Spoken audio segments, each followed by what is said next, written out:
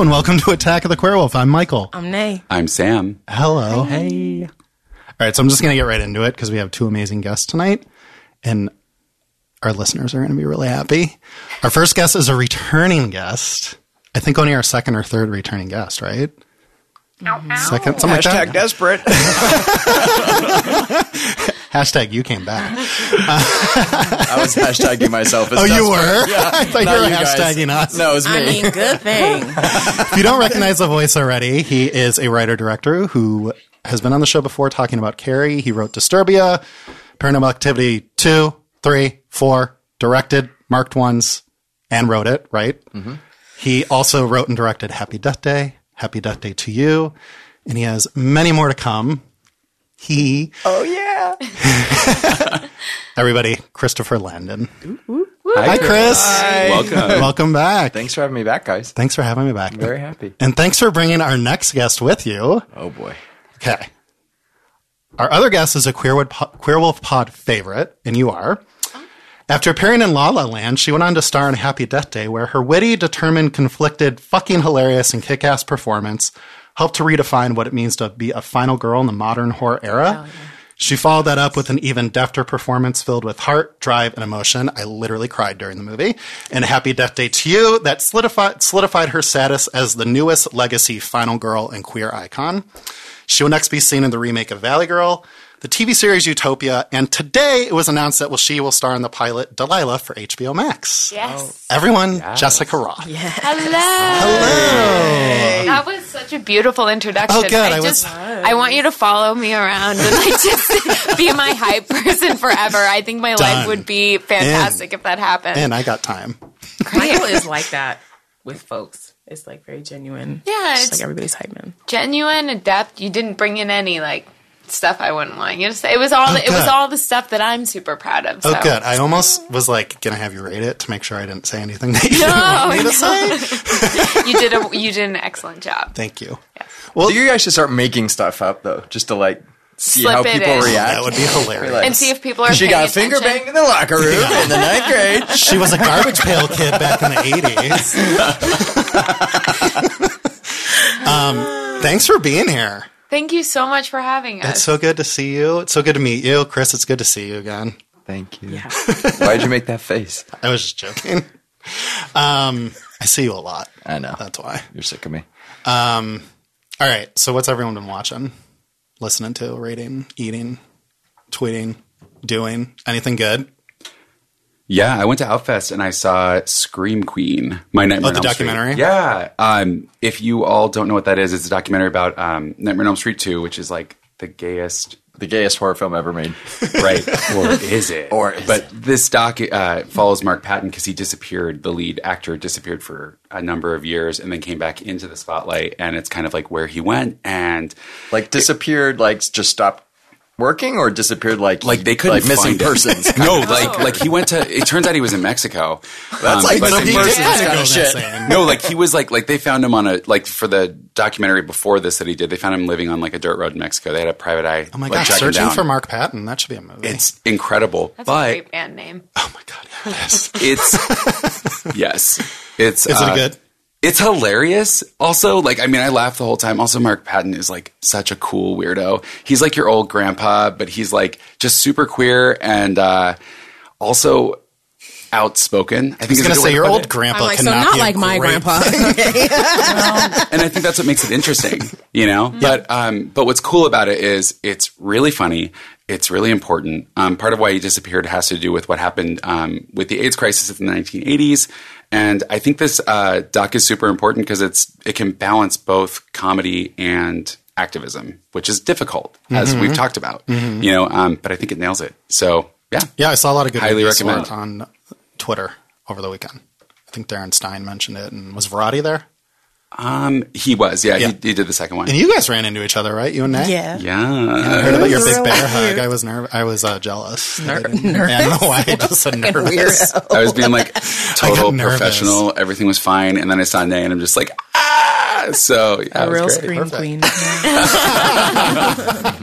What about you, Nay? I was at Outfest 2, and I saw Billy and Emma, which is a really beautiful movie about 2 young queer women in the Philippines. And that was amazing. And a short that I was in Yes. premiered before it.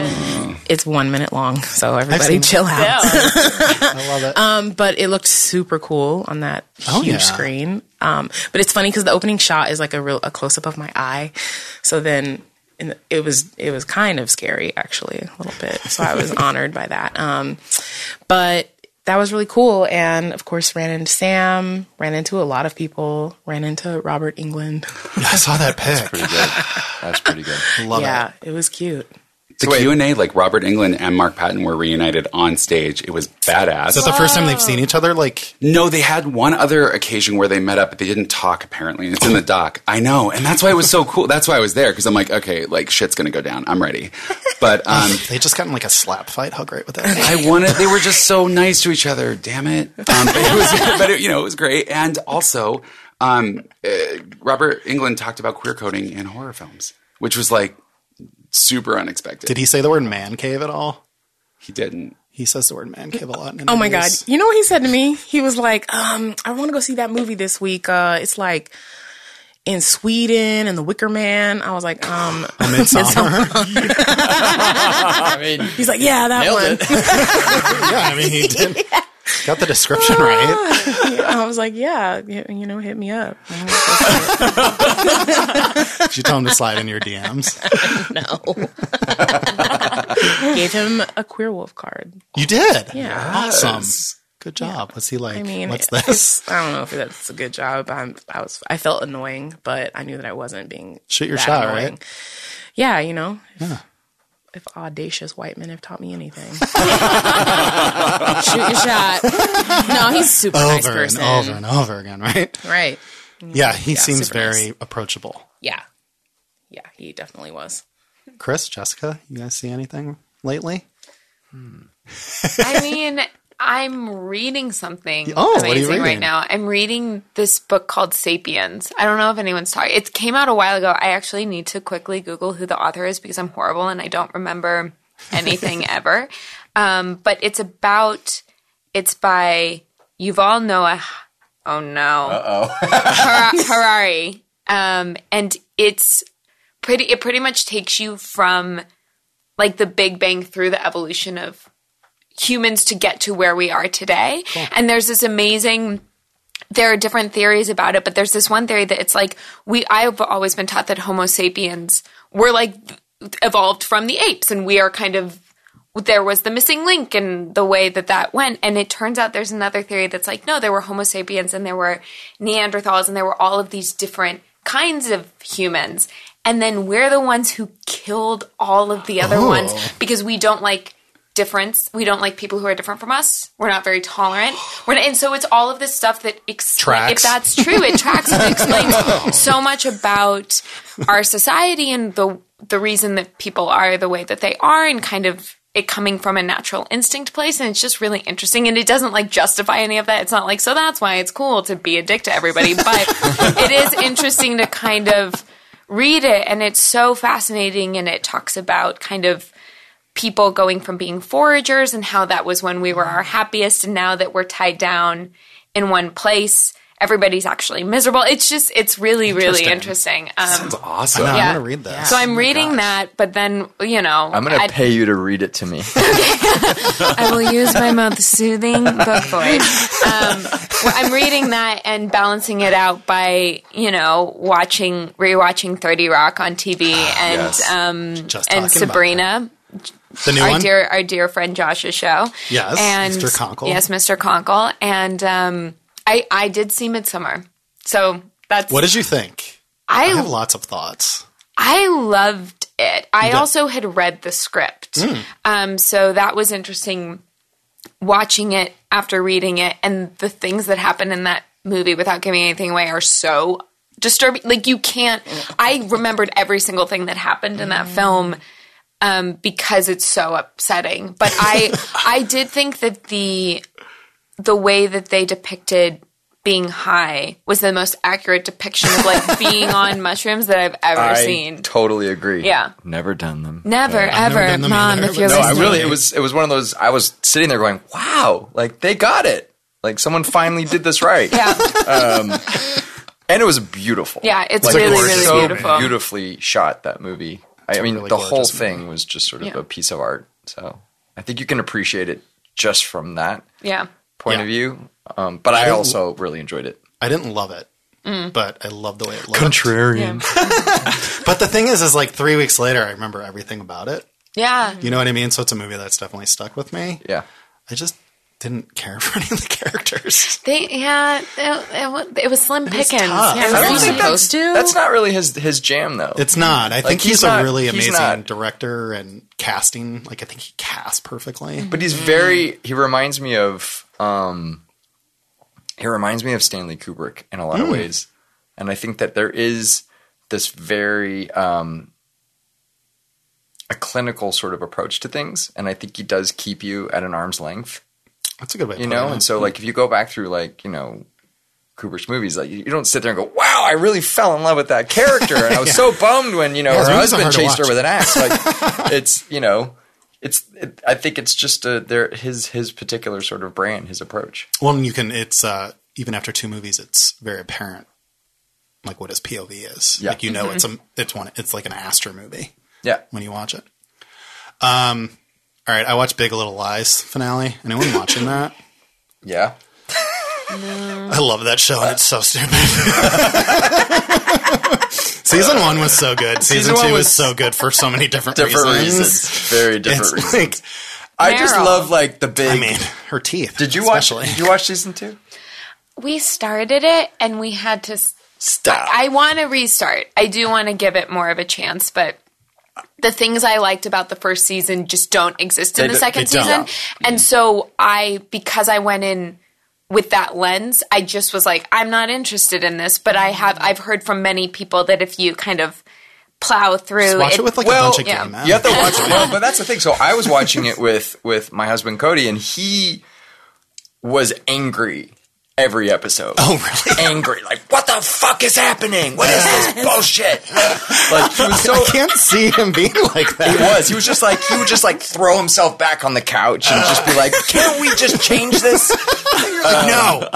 And I was It's really 12 minutes. Well, This episode's 14 minutes. I was fascinated by it, but there were runtime's like insane. it was a lot of like there was a lot of bullshit going on. That I was mean- just sort of like, what is actually Every episode happening? started with the end of season 1, which I'm like, why do they keep yeah. showing They this? love that flashback. They love. Like, why are they showing this? But I tweeted about this week. I just, every time they went to the court, I fucking was losing my shit because there's like 70 people at a custody hearing. I was just like thinking of all the things I've been at and done for myself where 70 people didn't fucking show up. Birthday party. Or like, you know, I'm like, who are these people at this custody hearing? But I loved it. I was just Yeah, like, but this it's is Monterey, okay? It's Yeah. like not a lot going on. the hottest game in town. I was like exciting. I mean, I would want to see her pink power suit. I'm sure that got text about. So Yeah. everyone just showed up at the court. Yeah. But I love it because it's so ridiculous. And like fucking what's her face's bangs.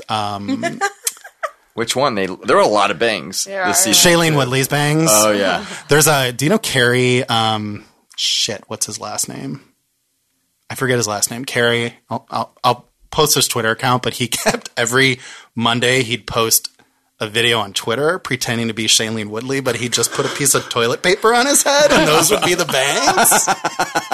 That's so good. And he would just be like, Ziggy, I need you to look at me. I need you to look at me. Go over there and build a sandcastle. Mommy needs to talk to her friend. Go build a sandcastle. And like that's literally her dialogue in the show. In every episode. It's so good. I love it. They didn't give her a whole lot to do. They didn't. I want a season 3. Yeah. So I finally finished, which we had talked about. I finished a podcast. oh, you did. I did. Yes. Movie idea. It's the New York Times has a podcast called The Man in the Window. And it is a very, very detailed account of the Golden State Killer. And so, you know, like the Golden State Killer is like, you know, this is a famous killer. Like this is a guy that, you know, everybody's kind of heard of in some some way or another. But it really goes into such intense detail and really explores through interviews and other stuff his actual victims, especially the people who survived. And especially the first few victims, too. Yeah, and the first few victims. And it is some chilling motherfucking stuff. Like, but also like the kind of horrible, riveting, like pull your car over and like you're missing somebody's like wedding and you're like, oh, too bad. Like, I can't stop listening. That show benefits from the narrator. Yeah. She is so fucking awesome. Yeah. And it, like, when you were listening to it, did you like cast anybody in your head? Because I like, for the like when I listen to podcasts, I'll sometimes like true crime ones, I'll cast people in it so I can imagine it. Yeah. That killer, all I saw was a blank face. Oh, and it so scared scary. the living shit out of me every time I thought of him. It's super creepy. It's terrifying. Super, super creepy. But this guy was a fucked up guy. Yeah. Like the most, like after, like in one of the cases, one of the women, she was attacked. She was a teenager at the time. She was attacked. Her father was shot and killed. He was the first victim, murder victim. First murder victim. And then years after, he continued to follow her, and he would write messages in her car window in dust, like to let her know that he was still and he there. was calling her too. And calling her. Wow. And leaving like taunting messages. I mean, it's like this guy was fucking sick. Anyways, it's really good and really scary. You will not want to go to bed.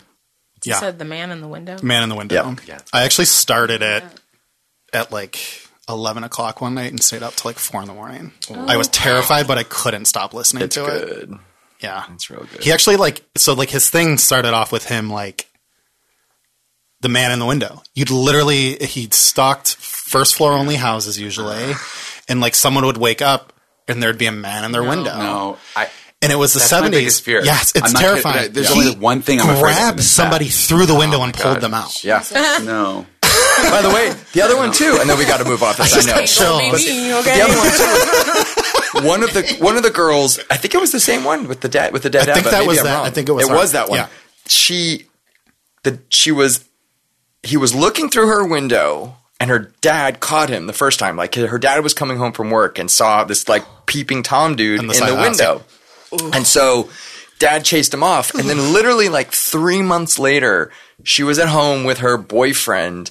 And they were like talking, and then she's like, "Oh, wouldn't it be so crazy if he was there in the window and blah blah blah?" And she like went over to jokingly, and she ripped the curtains open, and he was there again. Yeah. No. Like It's like an yes. 80s slasher Like, movie. I can't. A lot of the time. Times like 1,000. Yeah. Like the fact that she was like, they were like making out, literally like Yeah. they would in a scary movie. And then she stops to be like, wouldn't it be crazy if he was watching us? And he fucking was. And he was. Jesus. He would like go to neighborhoods for like months at a time. And then like when they were starting to sniff around too much, he'd like move and go to another neighborhood for months at a time.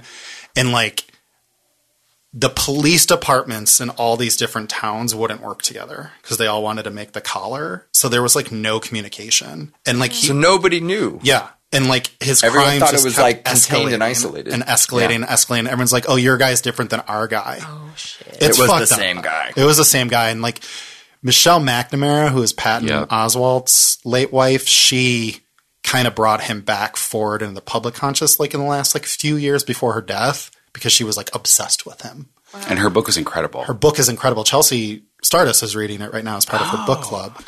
And she helped solve this mystery because they caught the guy in 2018. Oh, yeah. And it was like through chat rooms. She started literally fucking talking about it on AOL chat in the early 2000s and found that there was like people obsessed with the case. And that's how they started finding more clues and stuff, was just like, But wasn't this like a 23andMe thing?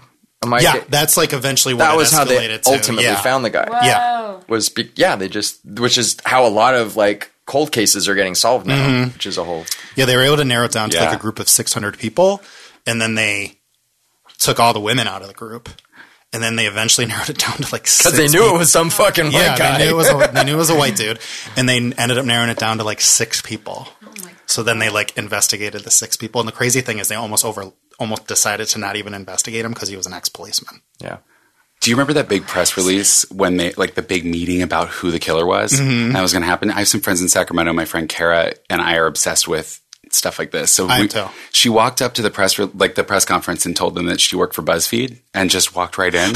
And she was texting our group chat, just everything. She was asking people all the details. It was amazing. So That's balls. Oh yeah, I'm like, you're gonna get. I don't know what happens to people that do things like that, but it's gonna happen to you. You're gonna lose your press credentials. Oh wait, you don't have any. I guess it's fine. Yeah. The jug's on her. Love it. Love it. We should do Man in the Window as an episode one day. Okay, my face is like this because for 1 second I thought you meant that AOL chat rooms were still a thing. Oh, no. And I was like, where? Like, you want in on that? Yes. I miss them so my God. much. Do you miss You've Got Mail?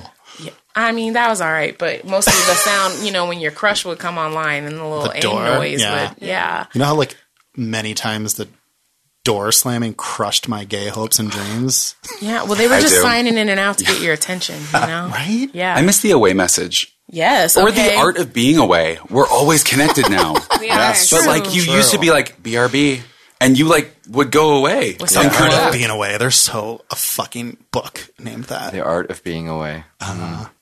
They also talk about it in the Sapiens book. I It talks cannot about wait for this book. everything. Everything It's a crazy. circles back to Sapiens. Everything circles back to Sapiens. That's my goal tonight, actually, guys. I don't want to talk about anything else. No. All right, so we are talking about a movie. I love talking We about are shit kind of, like that. it's going to include that, I think, though. Like, it's a very human story. Yeah. Yeah. So we normally play a trailer, but we don't have one. So we are... Jessica, what movie did you pick?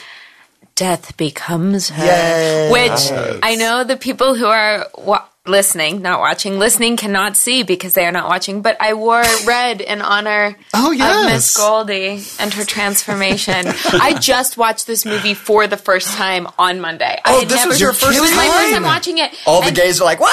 I know. It's really, really bad. I'm part of a movie club, and I'm so grateful for it because everyone who is in it knows so much more about cinema than me, and I'm getting to watch a lot of incredible 80s and 90s, especially like bizarre. Like we watched Arachnophobia, so good. which was amazing. Mm-hmm. I have to choose next week, and I'm really nervous. And the way the movie club works, it has to have some kind of tie to the movie before. But I watched it for the first time. I'm completely obsessed with it. It makes so much sense to me that it's one of Chris's favorite movies of all time. Like watching it, I was like, yeah, but I also when you have a wonderful friend that you make and you watch her read or listen to something that they love, it's another window into their soul. And I was like, oh, Chris, you make even more sense now than you did before.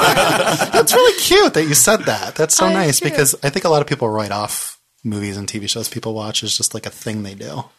But it does say a lot about me too. Yeah. It says everything about me. Fucking love Scream 2 if you don't know. Oh, Lord. I can make everything come back to that movie. I'll be Gail Weathers for Halloween this year. Okay.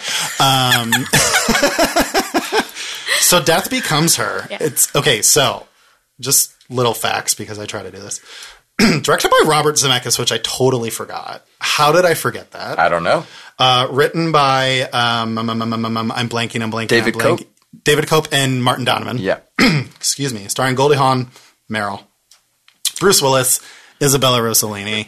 And did you know that it was like one of Industrial Light and Magic's first films, and the technology they used for it, they perfected in Jurassic Park. Like a lot of the stuff they did for this movie, they took with them too. Yes, this was a huge breakthrough. Yes. It was. I was blown away by the special effects. Well, it won the Academy Award that year for over Alien 3 and something else that kind of shocked me. Yeah, but it deserved it. It really did. Like watching it now, like there was only like one or two moments where I was like, that's bad CGI, but like a lot of it, like the fucking bullet in her. A lot of it's better than the shit we see now. It is. And everything that happens to Meryl's neck and head and upper torso, it's so...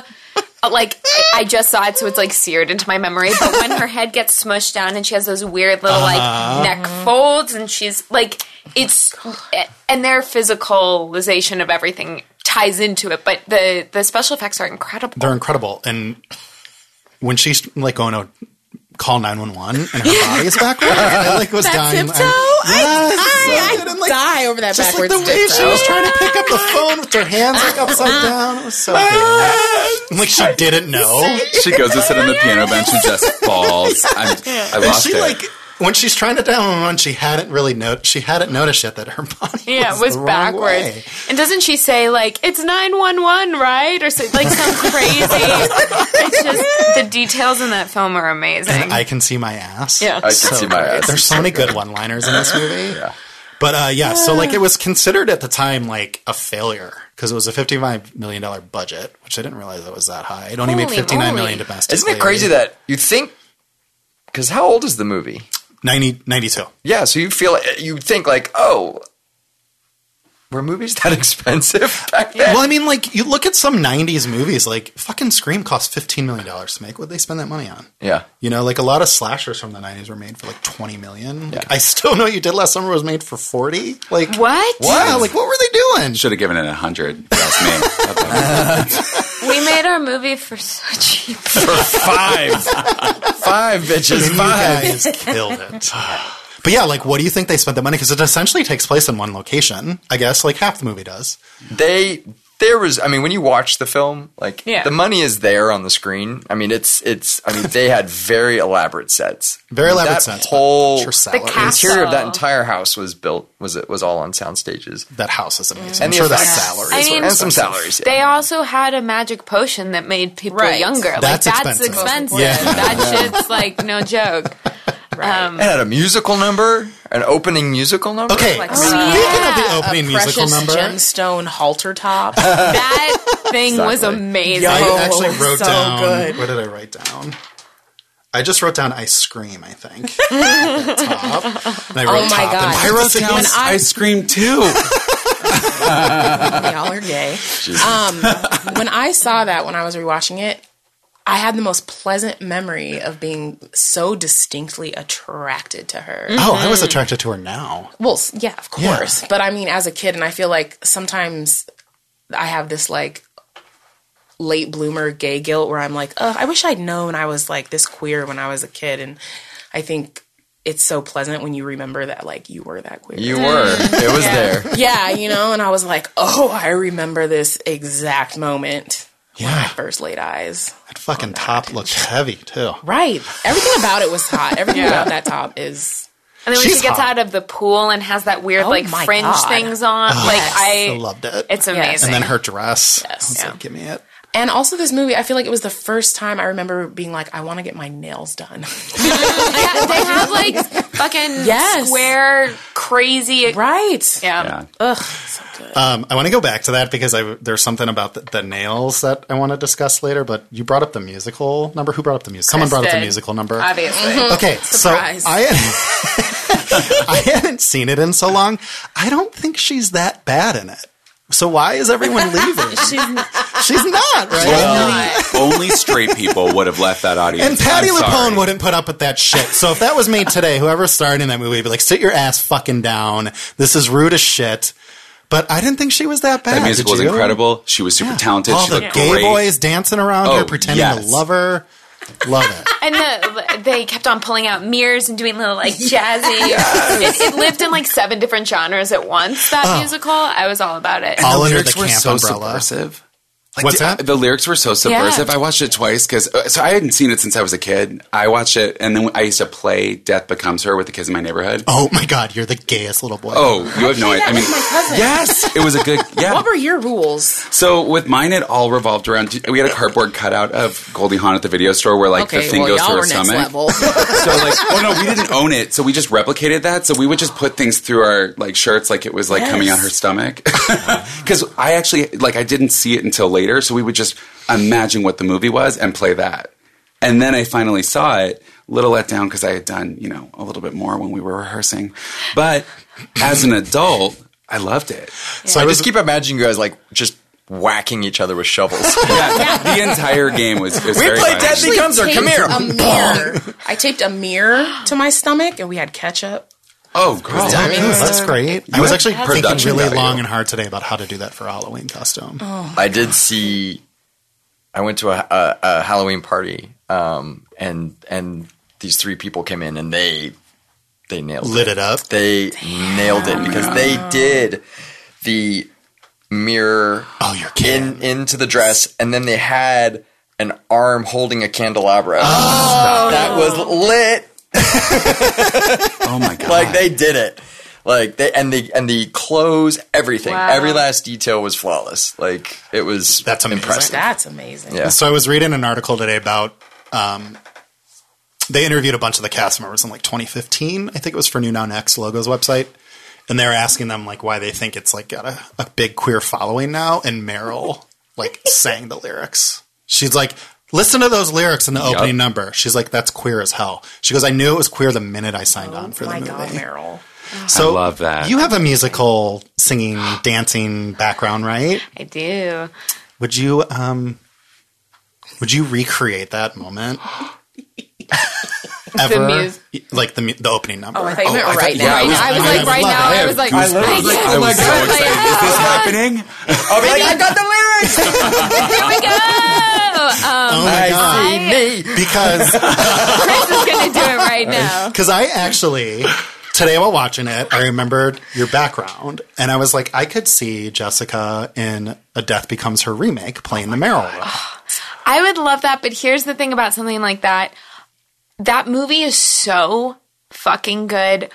I wouldn't want to remake. Like, I feel really weird about, because the Valley Girl remake, we turned a movie that's not a musical into a musical, and the script is different, and it plays homage. A bunch of the original cast members have cameos in it, and so to me, it wasn't like, here's something great. Let's just take the exact thing Remember and that shake thing it up. people remember? Yeah, and because I think that like beautiful old classic movies should be celebrated and rewatched as opposed to just remade. That being said, I would die to play that part. and anytime, like anyone who wants to tell me, like I can see you stepping into that Meryl Streep role, I'm like, I love you forever. Please, like, just continue saying Maybe that. I am your permanent hype person. I think you are. Yeah. But yeah, I mean, I would love to. Maybe there's some kind of sequel or prequel or like. Death Becomes Them. Death Becomes Them. Just make a Death trailer. Becomes They. Oh my God, a trailer. Yeah, just make a trailer. That's a brilliant idea. Yeah. But the complicated answer is I would love to, but I also would never want to like fuck up that movie because it's just so good. It is really There's a lot of good. pressure. But yeah, to go back, I don't think she's that bad in that opening. No. No, I think people were mad that it was because it's supposed to be a musical of Sweet Bird of Youth, which is a Tennessee Williams play, and I think that people were more like, "Can you believe that they?" Yeah, they're shitting on Tennessee Williams. I think was kind of. It wasn't really like her. It was the whole. It was the sum of all its parts. Though there is that snobby woman who leaves who's like, "Can you believe that one?" Like maybe talking about how old she. I think there was some dig she's about on the that verge she of looked. 30. Madeline Ashton, she's done. Yeah, she's 29. Yeah. Yeah, that was the other thing watching that movie is I was like, oh, this is real in a really sad way. It really is. It's like, because they both look great, and the fact that this whole movie is about how they're aging too much and they both look like they do is just depressing because it's true in our society. Right. Yeah, Meryl is being punished for having the audacity to turn 30. I know. In the opening. You know, my shady summary would have been like, "Oh, I didn't even ask those. Girl, don't change your body. Your man sucks. Like, don't. Yes. I mean, you know." Do you have a shady summary, Sam? Yeah, except I think Nate just said it. So, but mine is two sharp, ambitious women feud after being conditioned to believe that their happiness depends on beauty and the absolute most boring version of Bruce Willis. Wow. Mine just says men suck. Do either of you bring one? Not it's mine was Divas Live. Yeah, that's a good one. Okay, you've just been shimmying this whole show. He really has. His nice little boat shirt. I'm also giving you Hawaiian tourist cosplay. You can't see it, but you're giving high class Charlie Sheen and 2.5 Men shirt. Okay. It's a cute button down, is what I'm trying to say. He always wore button downs like that. Yeah, when I was rewatching it, I had forgot about Goldie's fat suit. I did too. I was like, oh wow! I definitely remember seeing it as a kid because obviously it made me feel like shit because I was a fat kid. Right. But totally forgot I forgot about too, and it was really jarring to see that, and then also to see like her reaction to losing her man as not only a fat suit but also a mental institution. Yeah, because it's interesting because it's like when I watch that scene, I'm like, the problem here is that she has this obsessive like revenge narrative, and that like, do you only have icing to eat? Like if you're just eating like spoonfuls of icing, like this is a mental health problem. You know what I mean? Like this someone, she needs family and community to be checking in on her. She needs a mental health worker that's not going to scream at her. Right. And it was wild to me. I remember watching that and just like knowing that the only way I could be pretty, I was young, so I didn't feel any of that stuff, but I was like, oh, I clearly have to be a smaller person if anyone is ever going to like me, if anyone's ever going to take me seriously. And it was so nice to watch it this time and not believe those things. Mm-hmm. But also sad. It's like when you read one of your old journals and you're like, oh, I remember feeling that how way. You felt when you were at that age. Yeah. And so it's like refreshing to not feel that way, but also painful to remember having felt otherwise. Yeah. And it's like, sure, you can celebrate not feeling that way, but I was like, oh, this was you a feel movie for I 6-year-old. loved. You feel for like the the child. So yeah, I guess I had a lot of feelings watching it because I was sad about that, but then like so happy about the Precious Gem halter top. Precious Gems did, and they redeemed themselves. And the Easter, like the number of containers that the potion was in, also for me. Russian nesting doll. Yes. And I also just want like small brooches to take off and place on people whenever to let them know that they're in your cult. Yeah, Absolutely. That's so obviously wore them every day, which I would do too. Yeah. Yes. But I was Cute surprised little at S the. like that? Yeah, Oh, it was cute. I was surprised that the psych ward was. I actually like the way that they portrayed the people there, because I was like, oh wow, they're not all just like crazy. They're super annoyed that she keeps bringing up the same thing. That was awesome. They were actually like people, and it just reminded me of like going to brunch with my gay friends, and I'm just bringing up that guy one more time, and they're like and they all start screaming. Yeah, you like turn around and you're the only one Start sitting passing there. around money because they all had bets. Everyone starts when you were Venmoing bringing- each other. Like, God damn it, Sam! $20.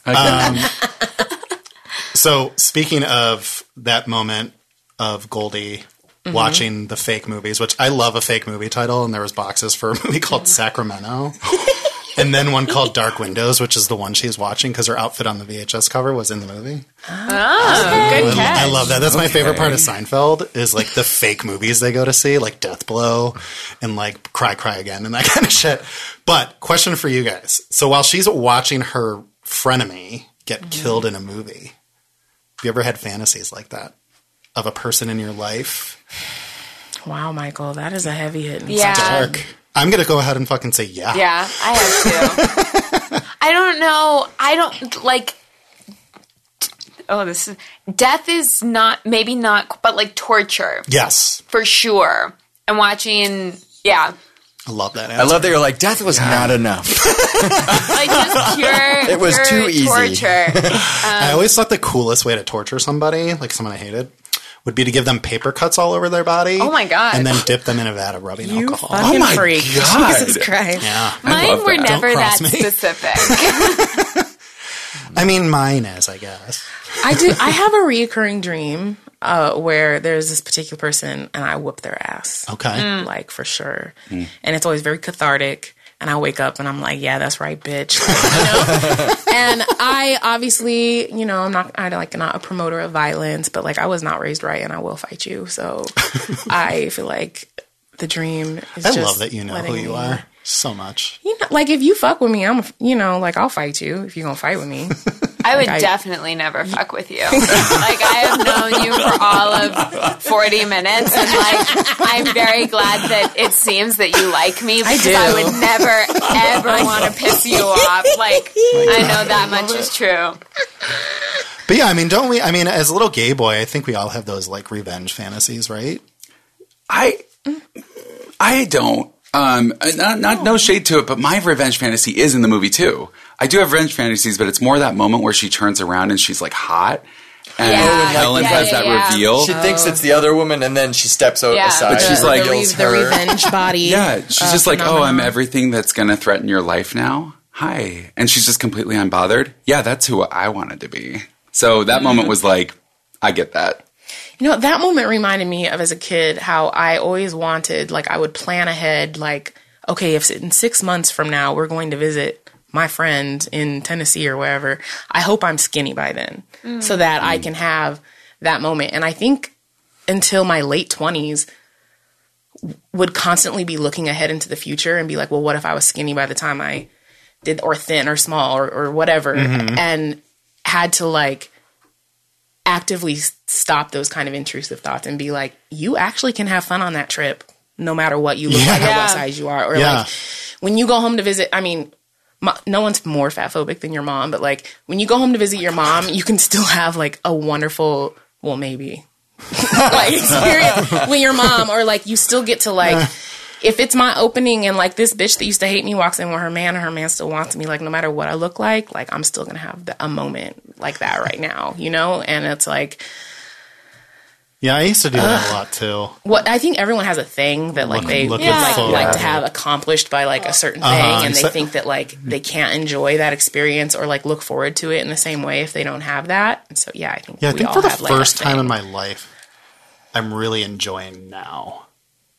You know what I mean? That's a big deal, Michael. It is. Like in the last year, and I mean, I think a lot of it has to do with being a little bit more successful and stuff too. But it's also like knowing who I am. You know what I mean? So I like to be in the moment a lot more, and that took a lot of therapy. But, you know, I'm glad you brought that up because it's just being present for yourself is pretty awesome. Yeah. Instead of being like, okay, a year from now I'm going to be doing X. It's like, how about you fucking do what you want to do right now? It's like, and also, that you can be that bitch in the moment, regardless of like whatever the thing is that you didn't quite accomplish that you wanted to accomplish. And just not always feeling like there's stuff left to do, even though there's always things left to do for yourself if you like are ambitious or and when you accomplish something, it feels good no matter how old you are or when you did it. Yeah, if we let ourselves celebrate it. But I think, I don't know. I think I had a problem with that for a long time because... Same. Well, I think especially for... Maybe it's for everyone, but I know for women in films and stuff, it's portrayed that you have these deadlines for yourself. Yeah. That you know, I feel like that's something, especially in rom-coms, that when you watch them, like in the rom-com, there's always the makeover. Like there are all of these kind of tropes that happen that give you that sense of a timeline. Because Sandy, you're going to graduate high school this year. Isn't it time you got yourself together? Exactly. Like I can identify so strongly with that as well. And I think that I love hearing you say the thing about being present because it's hard, but it's such a brave, scary thing to do. So true. To be super present in yourself and to feel okay about who you are. And it's something I'm just starting to be okay with doing and hope I continue to do. But it's a choice every day to do it. It's not something that just happens for me, at least. Yeah. Not for me. It is a choice. Yeah. Totally agree. It's definitely a choice. Whew. All right. Death becomes her. Whoa. So can we talk about how this movie has 400 time jumps? Like, that was the thing I thought while I was watching the movie, like, is how fast everything happens. Yeah. Like, so much happens, right? Like, is it just me or does it feel like the movie's kind of moving at 99 miles per hour? Yeah, it's going. Which I kind of love. Yeah. Yeah. They do have 2 7-year-later time jumps. Yeah. And they're, like, both in the first 20 minutes. Yeah.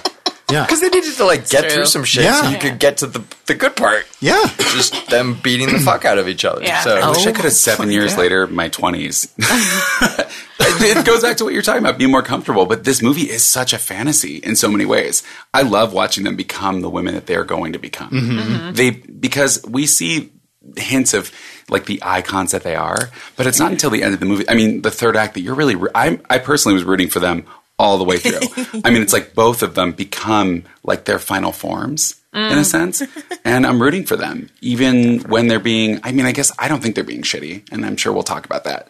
But yeah, even when they're doing things that are questionable. Yeah, I mean, I kept rooting for them to get, like, I hadn't seen it in a while, so I kept rooting for them to get together faster to destroy the guy. Oh, yeah. Get rid of this fucking dude. it reminds me of, I had a Death Becomes Her moment. I was on Melrose. I was shopping on Melrose. We're going to Melrose. So fancy. I was buying some Doc Martens, and there were 2 girls and a guy, and the girls got into like the worst fight I've ever seen. Like in they public? were in public. And the guy was standing off to the side, and you could tell that the fight was about him. And he was like enjoying it. He actually folded his arms and leaned against a payphone. Fantasy. A payphone, by the way. What that was year were you in? It was a relic. It was still there. and he was watching it, and these two girls are like wailing on each other. Wait, they were physically fighting? Oh yeah. No, these were like fists and the whole thing. And it was like I kind of froze because I was like, oh no. And then literally all of a sudden they both just it was almost like they had telepathy or something, and they both just stopped hitting each other, and they both turned and looked at him. Oh, thank God! And they both just ran at him and just started beating the shit out of him. So lucky. It was almost like Please tell me they fed on him. they pretty much did, but it was such a great moment because it was like, and they didn't say anything to each other. It's just like they just suddenly felt his smugness behind them, Right. and they were like, "What the fuck are we doing?" That frenemyship ended and they became best friends. Yes, Like, and I was like, "There's your remake." You're so lucky you got to witness that. I know. I've treasured that memory. That's incredible. Yeah. That is incredible. Have any of you had a moment like that in your life? I've had one, but it wasn't that instantaneous. It was like looking back, and then through a friend I said, I hope she and I get to talk one day, because I realize now that it wasn't, that we were being turned against each other by a total fucktard. Like that guy he's also a crazy person, but that he was playing us against each other, and it was never, I hope she knows that I feel in my soul that I don't think she's a bad person, because this was about so many other things and not about her. I've definitely had this. I've had it too. Yeah. And have had the follow-up conversation, like years later. Kennedy, I know you're not. He's like, I remember that bitch. He probably does. I had a follow-up with, my frenemy, and literally, I was terrified, and we met up at a bar because we found out we both had been lied to, and we had a friend in common who, connected us and was like, hey, so-and-so knows, and, linked the information. We met up at a bar, talked for, 5 hours. It's so satisfying. And yeah, it was, I was terrified, and I wanted to do it, but was mostly just scared, and probably would have talked myself out of it because that's what I do, but didn't. We talked for hours, and it healed so much. And also, it was also painful to realize to the extent in which you've been lied to. You're like, damn, that was a lot, but it was good. So I have the gay man version of that, where I was dating a guy when I first moved out here. It was literally right after I moved out here, and I found out he was dating another guy that always hung out with us. Oh. And we discovered that we were dating the same dude, so we decided to just hook up in his bed. Whoa! I love that ending. Yeah, it was amazing. pretty great. It's very similar to Death Becomes Her. Yeah, he passed out on the couch, so we went in his bed. Wow. Yeah, it was purely both of us are we're doing this clear just because of him. We knew it too. Wow. It was pretty great. And then you were like, and then we shit in his bed too. Sorry. we were both into it. Ernie, we'll edit that out. Sorry. It could be into scat, right? Stories. Wow. Sorry, guys. When you said the gay man version of that, I kind of thought you were going to go in a different direction, because I found myself identifying with the main two characters in terms of, I feel like as a queer person, I'm used to fighting for my space. For a long time, I was the only queer person in my friend group, and then I came to LA and there were lots of us. And then all of a sudden, I experienced people being kind of territorial, and then being a queer person in even the queer horror space, right? We're friends, but we're all still competing in a sense because it's film and this is entertainment. We're competing for a very small piece of the pie. And so I was watching, no, really though, truly. And so watching this, I was like, oh my gosh, this feels so real. This feels so now for me, just as a queer person trying to accomplish something, and I don't mean to be too, No, I gotcha. Nay. I was imagining you as Meryl and Michael Verratti as Goldie. Oh my God. Hole in his stomach as well. Yes. But it goes back to, and I think that's what I loved about the ending, is ultimately they didn't see that the system, they were playing a game that was rigged against them. They can't win that game. So they thought that the other was the enemy and that the piece was a small piece of the pie. And it turns out none of that bullshit is true. They were there to support each other. At least that's the way I saw it. Isn't that the lesson that's always there? Damn yes. Ugh. It's like sometimes I get so focused on thinking that the enemy is this, and that goes to the relationship thing too. When you think it's the boy, but really the two, it's like, no, or you think it's each other, but it's the boy. It's like those two girls Chris was exactly. And it's the same with being in competition with your frenemy. I mean, really, they're not. Sure. They're not the enemy. It's this fucking system. Yeah. A lot of times, or in this case, Well, and Bruce Willis was definitely Ernest. Is that his name? Ernest. Ernie. He had to be hung. You think he was hung? I mean, what else?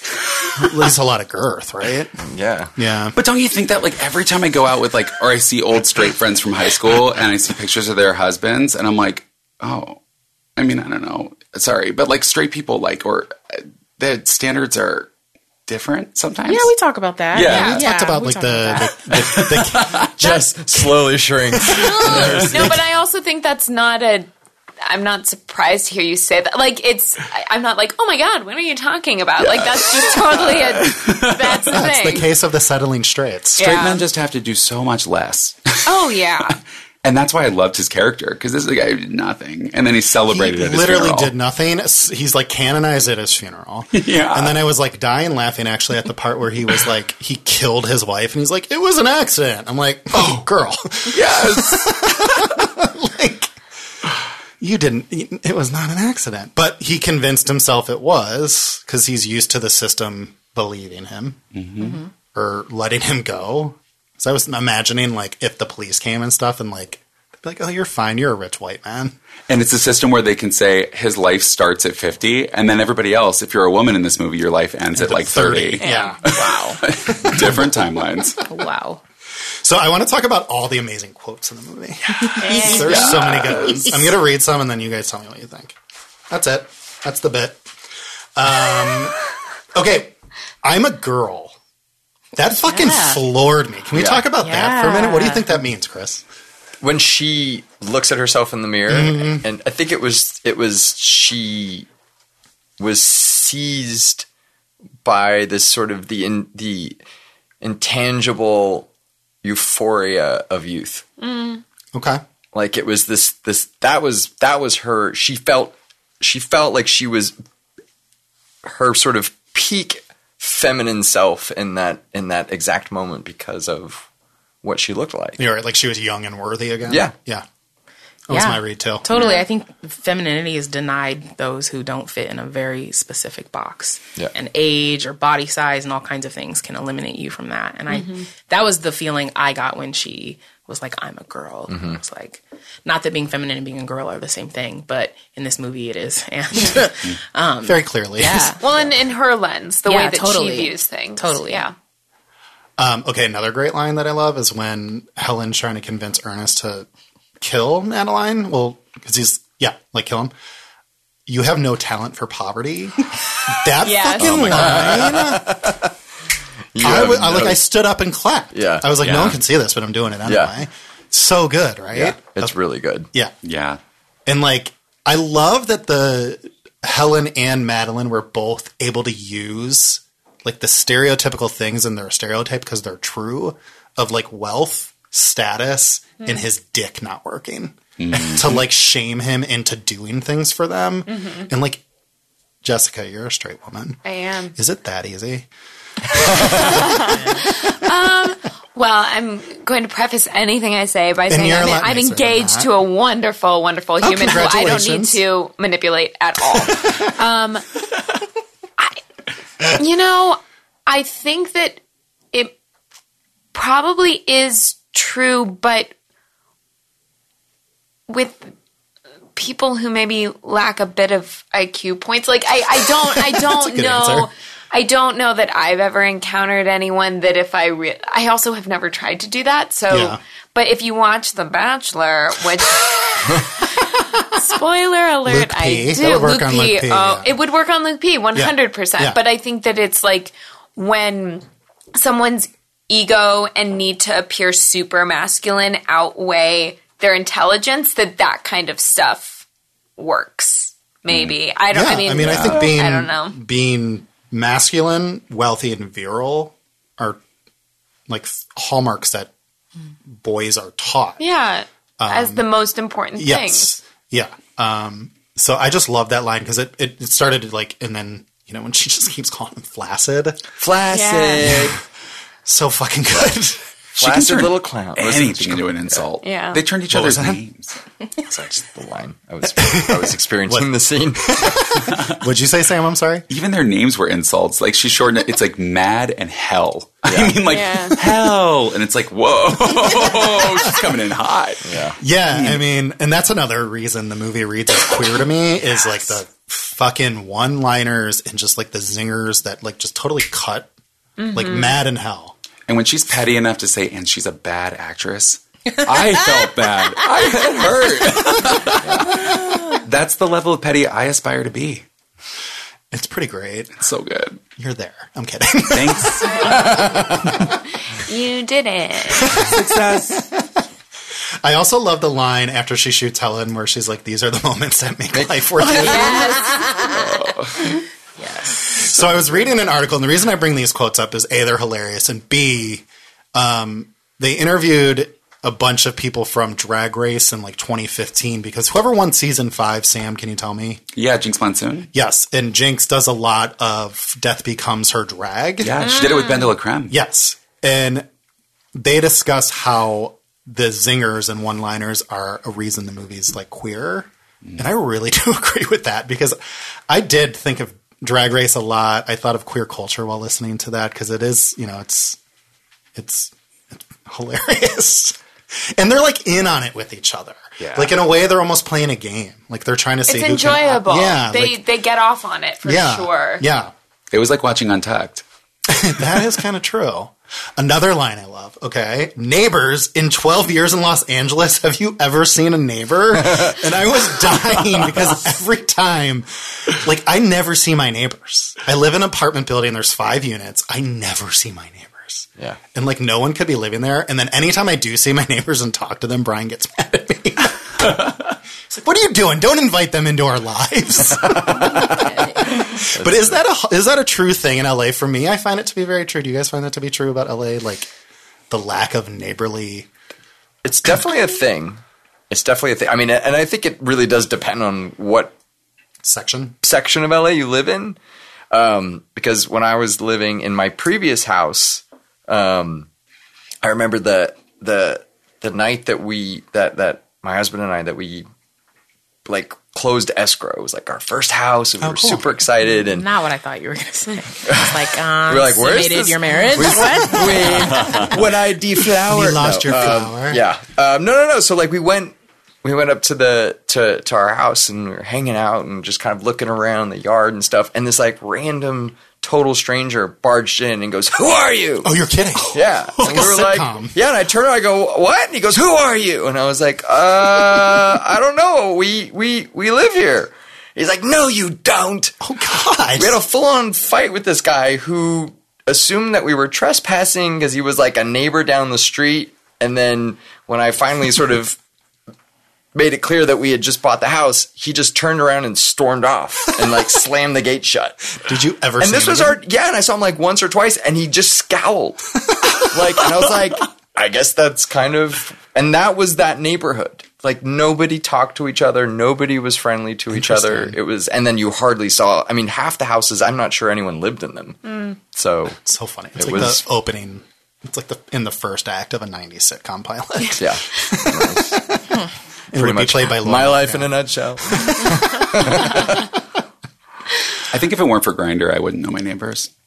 Oh, We only know ours because someone hit Eric's car, like, and drove away. We had a hit and run on our street, which is insane because we live on a crazy street. And so we got to know our neighbors by going around and asking if anyone had security footage to try to catch this person. And then I wasn't there when he was asking. And I was walking our dog the other day, and someone stopped me and was like, "Oh, wait, your fiance came and asked me, I'm Tom." Like, I met someone because of this of a hit and accident. run. Yeah, hit and run. So The lucky hit and run. Yeah, Bringing I know, people right? together. It's changed our lives. Also sounds like a 90s rom-com. I was going to say, like, is that a James L. Sitcom Brooks thing. movie? Like, I don't think I've often lived places in neighborhoods in LA that are too keen on Black people, to be honest. I find that the first neighborhood I lived in LA, definitely neighbors just frowned at me. oh, you're kidding. No. I hated absolutely Beverly not. Hills too. Definitely not where I was living. And now, actually, when Ken's other mom was at my house the other day, she's like, "Oh, hey, a neighbor talked to me," and I was like, "A neighbor talked to you? What did they say?" Because usually I have like just little kids flipping me off or like people totally ignoring me. And she was like, "Oh, she said good morning," and I was just like astounded. I was like, "Where did she live? Like, what did she look like?" Let's make her some muffins. No, for real, because I just am so used to being either completely ignored or overly scrutinized, but not talked to. Yeah. And so I was like, who? Which house? Like, you know? So I'm like, no, I don't know my neighbors, but I can tell my neighbors know each other because they talk to each other. That's super fucked up. Yeah. Yeah, for sure. For the first time in my life, I feel really comfortable where I live because I'm in West Hollywood and literally every person in my building is a gay man. You know, when I lived in West Hollywood for a year and a half, I had more Black neighbors than I've had anywhere else in LA, and lots of gay neighbors, obviously. And probably actually, you know what? I knew everyone in the building. It's like a 10-unit building. I knew everyone in that building. Yeah. So, Yeah. I know everyone in my building. yeah, Yeah. that makes sense. That's a Melrose Place. It is. Gay Melrose Place. High drama. Speaking of Beverly Hills, I'm at the Beverly Hills Hospital in this movie. I love that, like, the movie is such a, like, it's like such a satire on, like, 90s. Just like, I don't know. It's like, in a lot of ways to me, it was like a kind of a satire on, like, I don't know. It just felt very 90s in the sense, like, I know, like, the theme of beauty and youth is, like, a everyday thing. But it felt like a satirization of, like, the 90s yuppie, maybe, but also, like, the way Beverly Hills portrayed that it had its own hospital. And there's, like, a patient there who, like, got hurt playing tennis, but he's, like, Yes. bloody as fuck, right? He's mauled. What he was like happened? mauled by that tennis racket, like a tiger on the tennis court. I don't know what happened. And that the morgue was inside of the hospital. Right, and then was there another morgue, like, in a house? Or was that a mortuary? Yeah, the mortuary. Yeah, it was totally a Forest Lawn Cemetery. Yeah. So, like, I don't know. Like, there's a lot of satire, but then there's a lot of moments that made me cringe. Like, I don't know. Like, when she, like, essentially, like, gay panics him into thinking he's going to be raped in prison. I'm like, is this satire? Or is this, like, just a 90s, ha-ha, this is a joke? I think it's 90s. Ha-ha. Yeah. Unfortunately. Unless you're watching Monster Party and it's 2019. Right. Sorry, Like every the other tea, line of but, dialogue yeah. in that movie. You're going to get fucked in the ass. Oh, no. Yeah, I don't think we've what totally am I- moved on what from was that? So there's a movie called Monster Party. It's a Shudder movie, and it's about a bunch of serial killers who are essentially in, like, a self-help group with, like, a leader that teaches them not to be serial killers anymore. That sounds so good. And these three kids need money, and they happen to be, like, catering this party at this house, not knowing it's a bunch of serial killers, so they're going to rob the house. The serial killers figure it out, and, like, of course, like, they relapse. Right. But, oh like, my god, this sounds so good, but it's such not. a great premise. But, like, every other joke by the men in the movie is about if we get caught, you're going to go to prison and get fucked in the ass. Oh. And it's just like, and then of course I looked up the director and I was like, this makes sense. Yeah. But like, yeah, it's like, it was jarring to hear it in this. It's jarring to hear it in a movie made in 2019. But it's nice that we can forgive this and still embrace all its queer qualities, where it's like something like Monster Party, it's like, all right, we're done. Yeah, and there's a part of me with the fantastical elements, and there is a lot of satire in this movie that was fine telling myself that Meryl Streep is super smart and she knows the future, and it was a satirical line on her part, because it is true. That line, unfortunately, would work on a lot of males in the United States today. If they were in that same position, it would work like a charm. So, Yeah. I do think Meryl Streep has magical yeah. future powers. Right. Agreed. For sure. Definitely. Yeah, if anyone does. Sure, yeah. I think it's like her Wikipedia says is known to be the greatest living actress. Can you imagine that's the line in your Wikipedia? I mean, she is. I mean, she obviously is. Yeah. But like, I mean, she wrote that. But. She edited her own Wikipedia. Can you imagine if that's what Meryl does at home? Yeah. She edits her IMDb and her Wikipedia. Or what if she just is Wikipedia? She might be. Yeah. She thinks it and it goes up. It just goes there. Like, even her teeth in Big Little Lies season 2, I was like, bravo. Yeah. Your teeth are acting beautifully. Yeah. She made all those good choices, though, for that character. I totally was going to bring something up, and now I'm forgetting. How old are they supposed to be after the second 7-year time 49. jump? 49? Because that was the thing I wanted to bring up about the nails. Just whenever they showed their hands, they all had liver spots. Did you notice that? Yes. And I was like, what is this about? Because the only liver spots I remember on a relative were my grandma's. Right. And my aunt, who was like in her late 60s. Maybe they were all just drinking really heavily. He definitely so it was. kind of comes about quicker. I mean, they're there so they can show the difference between the young hand and because what is more old hand than liver spots? And I was like waiting for his hair to fall off on his hands. I don't know why. I thought that would have been really funny if he just had smooth hands when his hand changed. Anyway, Nate's looking at me like, fuck off, Michael. What a fucking truth, though. My hands got old this year, and they weren't. I know, it all just happened at once. And I remember, and watching that moment, I was like, oh, I wish I could have that. I think hands are cool because they're kind of like, they tell a story about who you are. Like if you cut them off, you can count the rings. Well, I have like so many burn marks from cooking on my hands that I actually used to like hate, but I've like grown to like them. Yeah, see, I have... You bite your nails. I bite the fuck out of my nails, and so my hands are grotesque, but it's also kind of nice because no one will ever notice that I have old, wrinkly hands because they'll just be so focused on my nails or lack thereof or how chewed up they are. It's just funny because like I never like it's become sort of like it's been like it's a quirk thing, like I'm a neurotic mess, ha ha ha. And it's only since my son was born that it began to bother me because my hands are in pictures so much more now because I'm like holding him. So it's like, oh, look at that cute baby. Oh my God, what's that monster? What's wrong with his hands? I don't think Crypt Keeper hand. anybody thinks that. Oh, trust me. No. And my mom tried so hard. She did everything she could she had that gross polish that burns your tastes mouth. bad, that burns Yeah. your mouth. She even, no joke, forced me, and I think I was Well, your mom was trying to like stop me from biting my nails. Oh, okay. She was trying to stop me, and she But she was trying to pretty your hands. No, this is the best part. She bought me Lee press-on nails. Yes. I love that. Lee press-on nails, and she's like, we can file them color? down, and then just like you can wear those, and then maybe you'll see your hands and they'll look nicer. And I did it, and I was like, well, Those are fun to bite off. they look really good, but they're popping Unintended off. consequence. Yeah, so it didn't work. amazing. When you said that, I got a flash of Maya Rudolph with corn chip nail tips from Saturday Night Live. Yes. You like biting your nails so much you even have it in your Twitter bio. I know.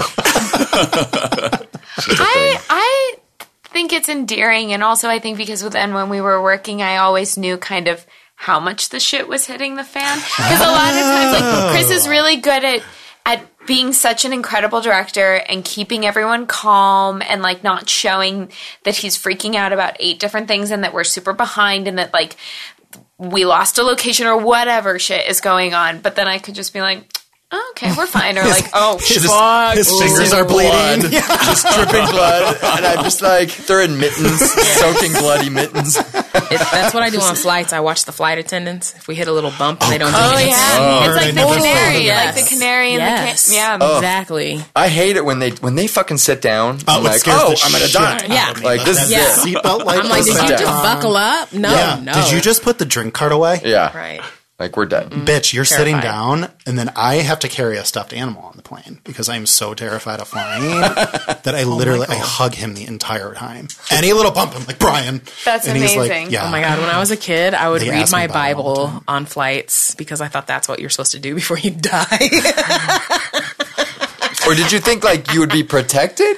It would comfort Or you were just me. ready to die? I was really scared. I just knew like that if I was going to die, I needed to be being a good kid right before Yeah. I die. I was That this makes is- sense. This That is clocks. the goodest thing I could do right now. It's be holding my Bible. I am like Michael in the I have a big fear of flying, and I overthink stuff, and this was last year.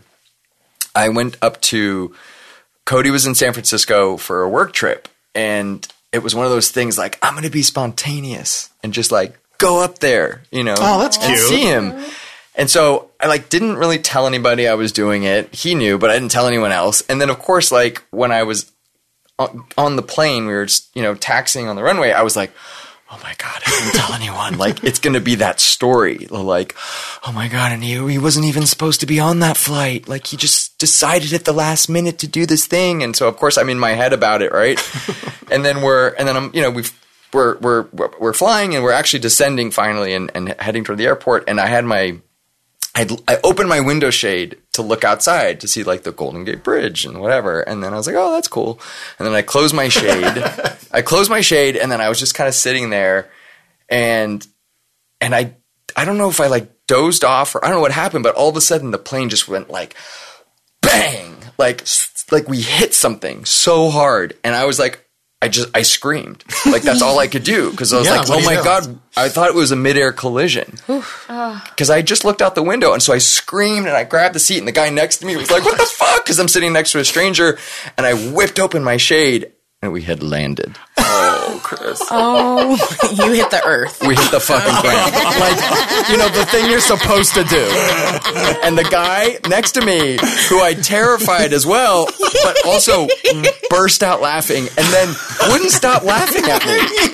That's even worse. It was so awkward. Like, and then he would stop laughing and then like a few seconds would pass and then he'd just be like, wow. Yes. I was like, you're a dick, dude. I prefer those kind of trips though because knowing I have a flight, even at like my next flight is 3 months out. Oh, and you're just going to spend every day ice cream. Yeah. Like, you're the same guy. Like you get on the plane, you count nuns and children. You're like, oh, okay, maybe I'm all right. And then I think about like distance and I'm like, okay, there's a lot of fuel in this plane because I'm flying from LA to DC. It's a fireball. You know what I did to help me with my flight anxiety? To help me with my flight anxiety, I had to just read some like basic aerodynamic information to That's understand how, because I just had no concept of how this huge metal death cage could just be like up in the air.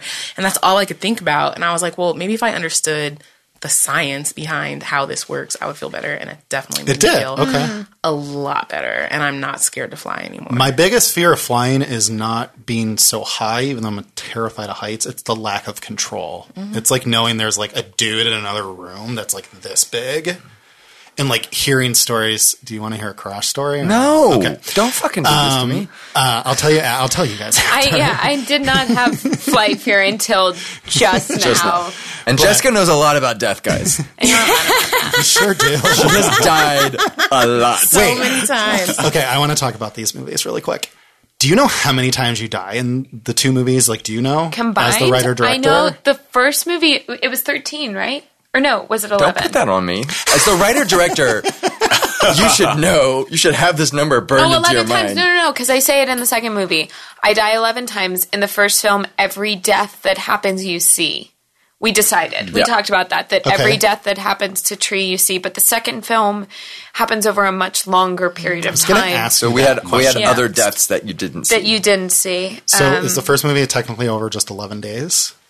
Or is it a much longer time? No, and then the second movie is a much longer time. Right? Because it's the... Not much, but longer. A little bit longer. Enough. She's got a lot of shit to figure out. She has to like memorize that equation and do all of the algorithms and learn crazy science and math. But also because I love think that montage. It's so montage. I want to live my life, and montage is kind of like you were saying. The 7 years later, like there's so many things. I'm like, I really want to learn how to tap dance, but only in a montage. Like I don't want to experience the part of being shitty at something for a prolonged period of time. I want like the snaps of me being like, oh, that was hard, and then suddenly it's just like that I'm like flapping all over the place. It's just my dream. I love that. Hard. But shooting the montages were really, really fun. Chris has a really good knack for picking out music. He does. In both montages, in both movies, the music that goes along with them are really good. We talked about this before. Like, I try to choose the right song, not the song that I necessarily love, and that's no slight against the song choices that I've made. But it's a smart decision. But no, it's just funny because I remember I had screened the first movie for a couple people early on in the process, and then I remember somebody in the group was like, literally like, Demi Lovato shamed me, like sort of like he was too cool for Demi Lovato. It was the perfect. And I was like, but that's not the point. The point isn't for me to look cool to you. It's to tell the story the best way that I can, and this song does that. Yeah, I was going to say the music that you pick is always really a good indication of what's going on in the movie. Mm-hmm. Yeah, but I just think that there are a lot of people out there that I guess they just want to sort of project a certain kind of coolness. Yeah, or like, and I don't care about that as much. When you told me that when you write, you create playlists. Yeah. I always create full soundtracks for every movie. And if you're lucky, he'll send them to you if you're working on it. Which it was a huge bonus for me, especially on the first one because we didn't know each other yet. Mm-hmm. And so I got such an insight into I do this all the time where I'll be walking down the street and be like, in the soundtrack of my life, this is the song that we'd be playing right now. And so making my way down. Every day. That's the only song on repeat, that and Alanis Morissette. But listening to that music while prepping the script before we got down to New Orleans gave me such an insight into the tone and Tree and kind of like the way that she moves through the world and the transition that she goes through in both the first and the second films. And it's just such a gift that's part of how Chris works for me. Well, to gush about both of you for a second, if I may, the beauty of those movies is the writing and the directing comes from emotion, but your performance too. Like you guys clearly have a good working relationship, and it shows on screen. Thank you. Yeah. Go ahead. Go ahead, soulmate. No, I mean, after I finished the first film, before we knew, really, can you please do part two? There wasn't supposed to be part two because I died that's originally. Right, you died initially, I died in the first one, and it wasn't until we did reshoots, and I was like, oh, maybe.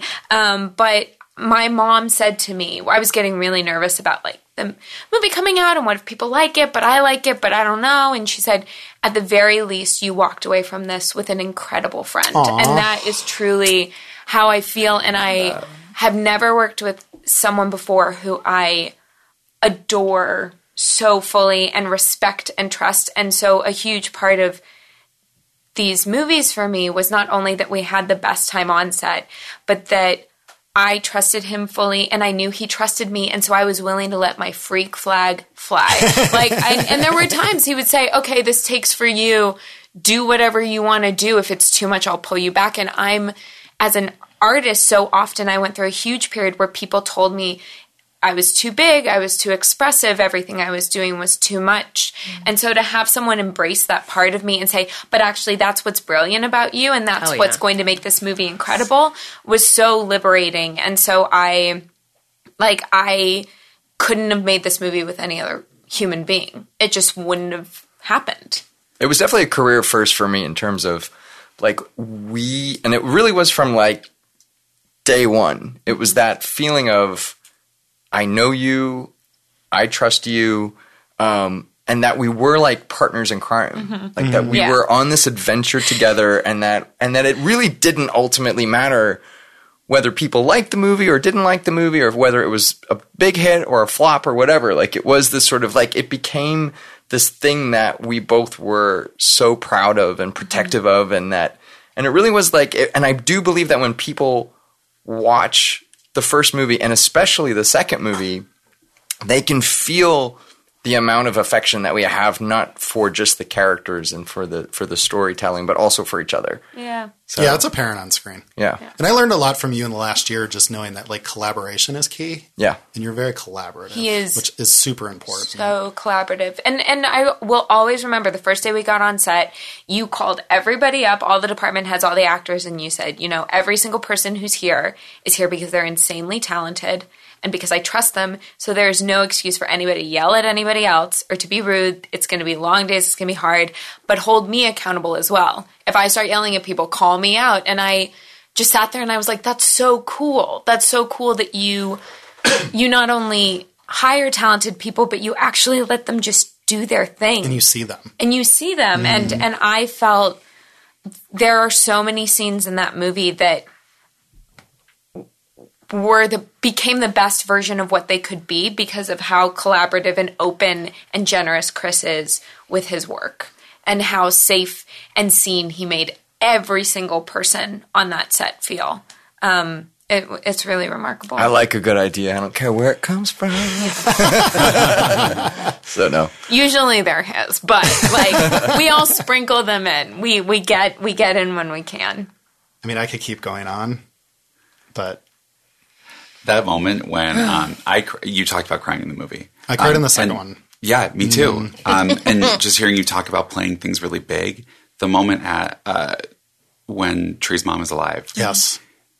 When you pulled it all back, that's what made me cry. It was like this person who I had followed through 2 movies and seen things be that expressive and that bombastic isn't the right word, but it was fun. And then it was like that switch. So when you talk about it, it's a collaboration of great writing because obviously it's what's on the page, but it wouldn't have been possible if you hadn't been that big to pull back. Mm-hmm. Yeah. I lost it. And so early in that film, like it was incredible. I think that's what people appreciate so much about the film, and I think everyone understands and can really they are able to appreciate how many levels that she is playing at and how she makes it all so seamless. Because the movies hinge on it's Jessica's performance. That's what I mean. Like it's a crazy high wire act because we are sci-fi and horror and drama and comedy and dark comedy, and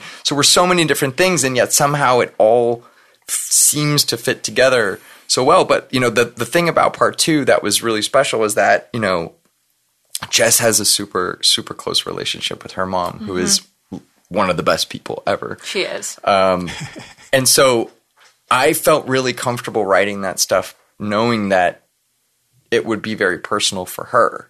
And it was very personal for me because my mom passed away a couple of years ago. And so I really I know that like our movies are meant to be silly and fun. But I really wanted to talk to our audience about grief. And about owning grief.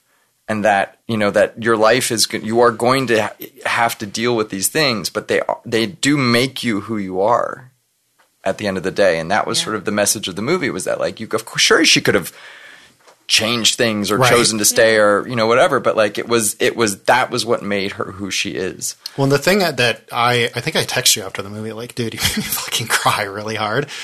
I had lost my dad the year before, and like, I put myself in your shoes in that moment and was just like, God, like, just think of the things you get to, like, you could say if you got to say them one more time. And like, you could see the sincerity and the honesty just in your eyes as you're performing there. And the actress who played your mom, she's amazing. She's great in that scene too. Yeah. And just like, I don't know, you just like see that scene and you're just like, I wish she was every parent in life, you know? She is such a remarkable actress because she's just so present. Missy. She's awesome. She's amazing. And she was so generous in that moment. And I was freaking out that day because, like Chris said, I have a super close relationship with my mom, and I wanted to do it right for her and wanted to do it right for Chris, and it's many, many things. And Missy was just my fucking rock. Chris and Missy in different ways. And she's so remarkable. She's really spectacular. But yeah, that I love that scene exists in that movie. And I don't think there are many other directors or writers who would be brave enough to put it in and would have Agreed. have the understanding of what putting that kind of a scene in that movie does and how it elevates it, but also how it makes all of the wackadoo zaniness even better. Yeah, Yes. definitely. Absolutely. Well, it grounds it, Yeah. you know? And I think especially in the slasher and like horror genre, a lot of directors wouldn't even consider writing that. People are really cynical and they're very afraid to just be Emote. really, to be open and to be a little, to be sensitive, you know? And to that's talk something that about I as a writer, specifically as a writer, really shied away from for the better part of my career. You know, like I was like a horror guy, like, you know, like I fucking kill people. So like that was sort of the box I was in. And then I started to give myself permission to be emotional, to be more emotional, you know, and it was, and some people really embrace it and love the movies for that very reason, and a lot of people shit on them because they're like, that's so maudlin, you know, but I don't give a fuck. Fuck you. I wish we could keep... I was just going to say, I know we have to stop, but it's every actor or actress's dream to play a role like that where you get to do that many things. So many I just things. felt so lucky because when people ask me what I want to do, I'm like, everything. And I mean And that. she Like, can I do it. legitimately mean I want to do everything. And so Chris just delivered this beautifully, like, packaged treat for me that was like, okay, step up to the line. Like, prove that. Do that it. would, like, put your money where your mouth is. And I will always be so And you did grateful. it. Oh, well, thank you. You did it. Tree's awesome. Tree's the best. I'm like a Tree stan and will defend Tree till the day I die that she is like a final girl icon. Like up there with... Same. Oh, for Up there sure. with Laurie Strode, up there with Sidney Prescott. I know. Oh, yeah. Yeah. Ginny Yeah. from Friday Part 2. Only Agreed. they let us do the third one. Well, here's the thing.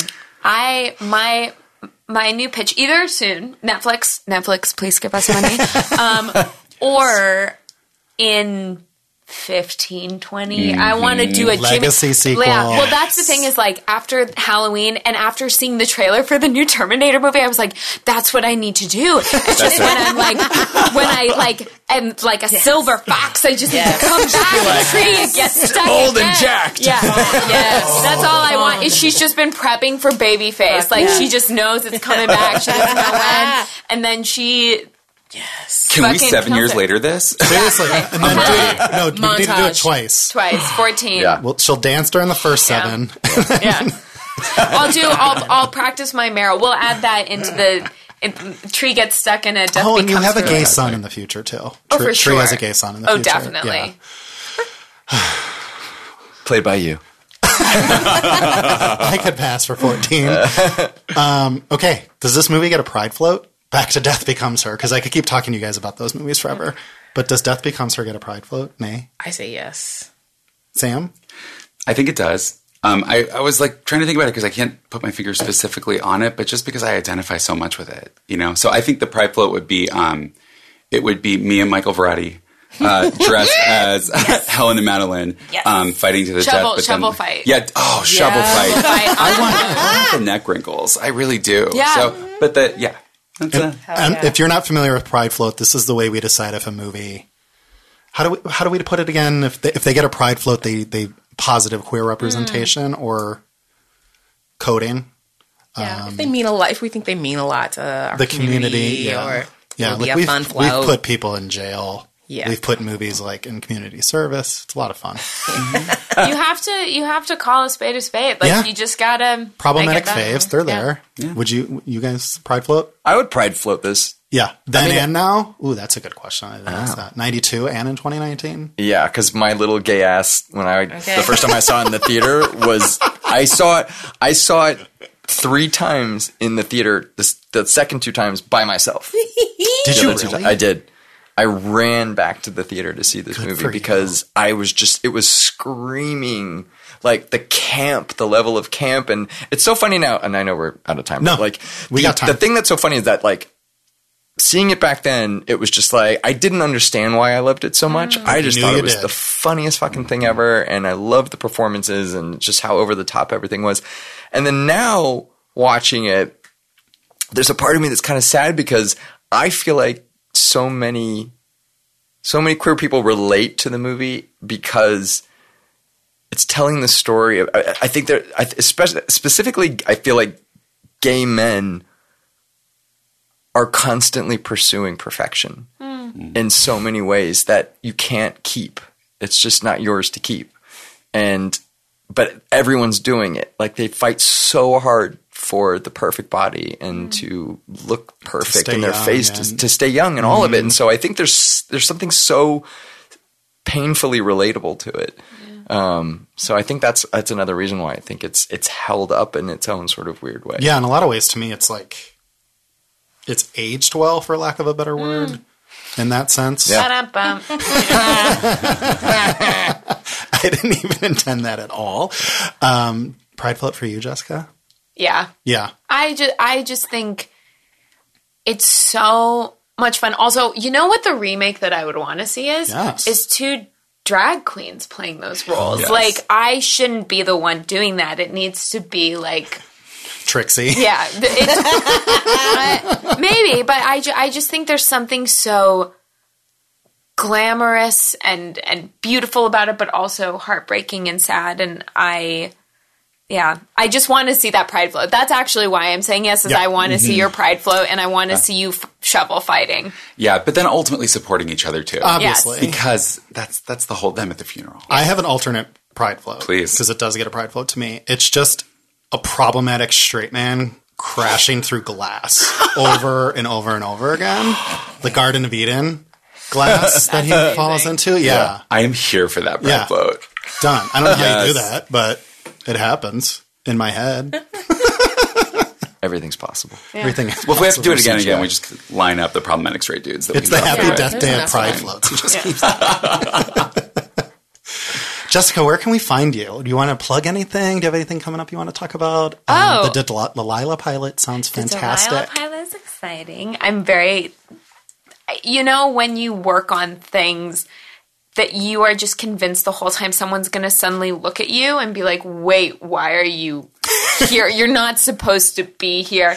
And I always have imposter syndrome, but especially with this because I've never come into a project this early on, so I'm also going to produce, which is very Oh, you are? exciting. That's Yes, amazing. I'm producing. God, that's awesome. So even me saying out loud, like, I'm producing with Sharon Horgan, like, it's just words that should not be coming out of my mouth in the best way. But I'm very, very fortunate that I am working with people who are so good at this and kind and letting me be on phone calls where decisions are made. Like, I'm getting this whole insight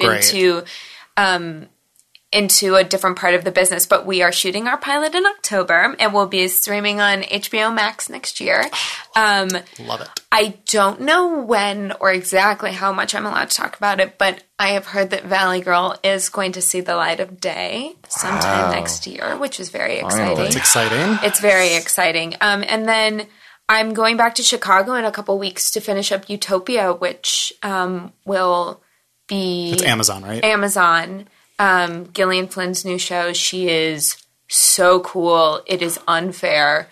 And that, I think that's going to be really, really fucking cool. That's great. You got a lot going on. Yeah. That's awesome. And it's fun because a lot of different kinds of things, which is the way I want to work. And with people who are better than me, which is all I want because it's the only way you grow is when you work with people that are better than you.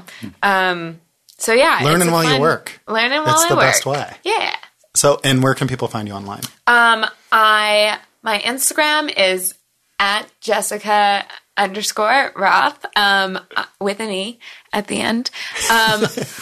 And I have a Twitter, but I don't really go on it that much. Okay. Yeah. for I the try. best. I just can't, like, you're smart. I have FOMO. I have the worst FOMO. I feel left out all the time, and social media only feeds into the sad so 6-year-old true, in though. me that, like, feels left out all the time. So I try to cut it off. You're smart. Thank you. I think about deleting it every day, at least twice. Yeah. Chris, where can we find you? Anything you want to talk about? Plug? I can't really plug it yet. He has a really cool thing coming up that soon he'll be able to tell everybody about. Yeah, and it's really fucking cool. and somebody else in the room wrote it with me. Oh! That guy. I didn't know. Yeah. Congratulations. I am very excited. Yeah. Chris and I wrote a movie together. Yeah. But we'll have a lot of updates and stuff soon. And speaking of imposter syndrome, Yeah. this entire time Chris and I have been active on this, I keep waiting for somebody from companies to be Yeah. like, psych. Yeah, you just wait for someone to be like, you're not. No. Yeah. Kidding. Yeah. You know, just an exclamation point and like the finger. Can I just say what a fucking dream come true? You writing something that you're going to direct is going to be. I mean, like, I cannot We're wait. pretty excited. Yes. I think this is the first public. I'm very excited Reference. about this. Yeah. Talk about storytelling in the right hands. Yeah. Oh, thanks, Aw, Sam. thanks. Talk about Yeah, you too, bitch. a script. Yeah, I'm very lucky. And I tell myself that every day. Yeah. Where can people find you online, Chris? Oh God. And find cute pictures of your son. Oh my god, that video today. I'm like diving into the bed. He is the most beautiful child. My goal actually is to have a child in a respectable amount of time that my child, if hopeful, can at least be best friends, if not lovers, with Chris's child. That is my ultimate goal. All right. Sorry, that got weird. No, it didn't get weird at all. Fucking pedophile. I'm kidding. Instagram? You're on Twitter too. I'm on Twitter too. What are your handles? I'm so bad at this. Right? Isn't it The Chris Landon? Landon on Instagram. I didn't want it to be that, but that's what I ended up with. And then Creature Show. 2 E's, right? Well, yeah, CREE. Creature Show on Twitter. Awesome. I'm usually like mad at an airline or something, but I am never flying at Delta again. You know, that kind of shit. But occasionally I come up with something funny. The thing I appreciate about you on Twitter is you interact with people that ask you questions about your movies. I think that's really sweet. I thoroughly enjoy talking to fans of the work of the movies. And I'm just so grateful for them and how passionate they are, and it's just a lot of fun. And also, like, anybody who wants to really just talk movies with me, I'm down because I love movies. Yeah. I love that you do that. It's really it's not a lot of folks do that. Well, it's they really should. Nice. They should. Sam, where can we find you? At Sam Wyman on Twitter and Instagram. And if you're my neighbor, you know where to find me. And also, your 2 feet away. film, The Quiet Room, is now It's on officially on Shudder. Shudder. Right? Oh, nice. And it's like a full aspect ratio. Because on Amazing. the YouTube version, it wasn't. And then you're in production on your documentary. I am, yeah. My queer horror doc for Shudder. Do you guys have a name yet? We don't. Okay. I have a few. Okay. I keep getting rejected. Love it. Yeah. And you're doing that. Michael Varati's producing. Yeah, he's one of the producers. He's our Phil? executive producer. Yeah, and Phil Noble, who is the editor of Fangoria. Love it. So it's a pretty awesome That's team. a dream team. Yeah. Yeah. And Kelly Ryan. So Phil and Kelly did Horror Noir, and this is the follow-up to Horror Noir, which that was a film about black representation in horror films. This is about queer representation. Pretty cool. And Sam and I had lunch over the weekend and we discussed the movie, and you guys should be very excited for it. He's got a lot of cool stuff So going stoked. on with it. So Yeah, can't wait to talk more about it. Nice. can't wait to hear more. And Nay. I'm on Instagram and Twitter at Black Cupcake. That's 2 Ks. Gaudy Los Angeles. Yeah, I have an art Instagram. You can find it through my other Instagram. And happy belated birthday. Oh my god. When was your birthday? It was like a long time. It was like 3 weeks ago. It was like almost a year See you ago. in like Oh, 3 that's weeks. true. Because you weren't here last week and I wasn't here the week before. Oh, that's Happy true. birthday. Happy birthday. Oh my god, thank you. Can I sing you my birthday song? Yes. Okay. All right, it goes like this. This is what my sister would sing to me growing up. Oh my so god, excited. hold on. I just need to film you doing it. All right. Okay. Happy birthday. Happy birthday. People dying everywhere. Smog pollution in the air. Happy birthday. That's it. Darker than I expected. Is it? Also a little bit sexy. Yeah. Oh, It works. I like it. but it was. Like that was the like our new family birthday Marilyn song. Monroe, Happy Birthday, Mr. President. Definitely. That's me. I got more of a Mike Myers in Wayne's World singing happy birthday to Tia. I'm Michael. You can find me at Michael Ken on Twitter. And you can find the show at Queer Wolf Pod on Twitter and Instagram. Jessica and Chris, thank you so much for being here. Thank you for coming. Much. This was a delight. It was a delight for us. We've been so excited to have you both on. And Chris, I'll see you later. We did it. Yay. Thank you. Bye. For listening. Bye.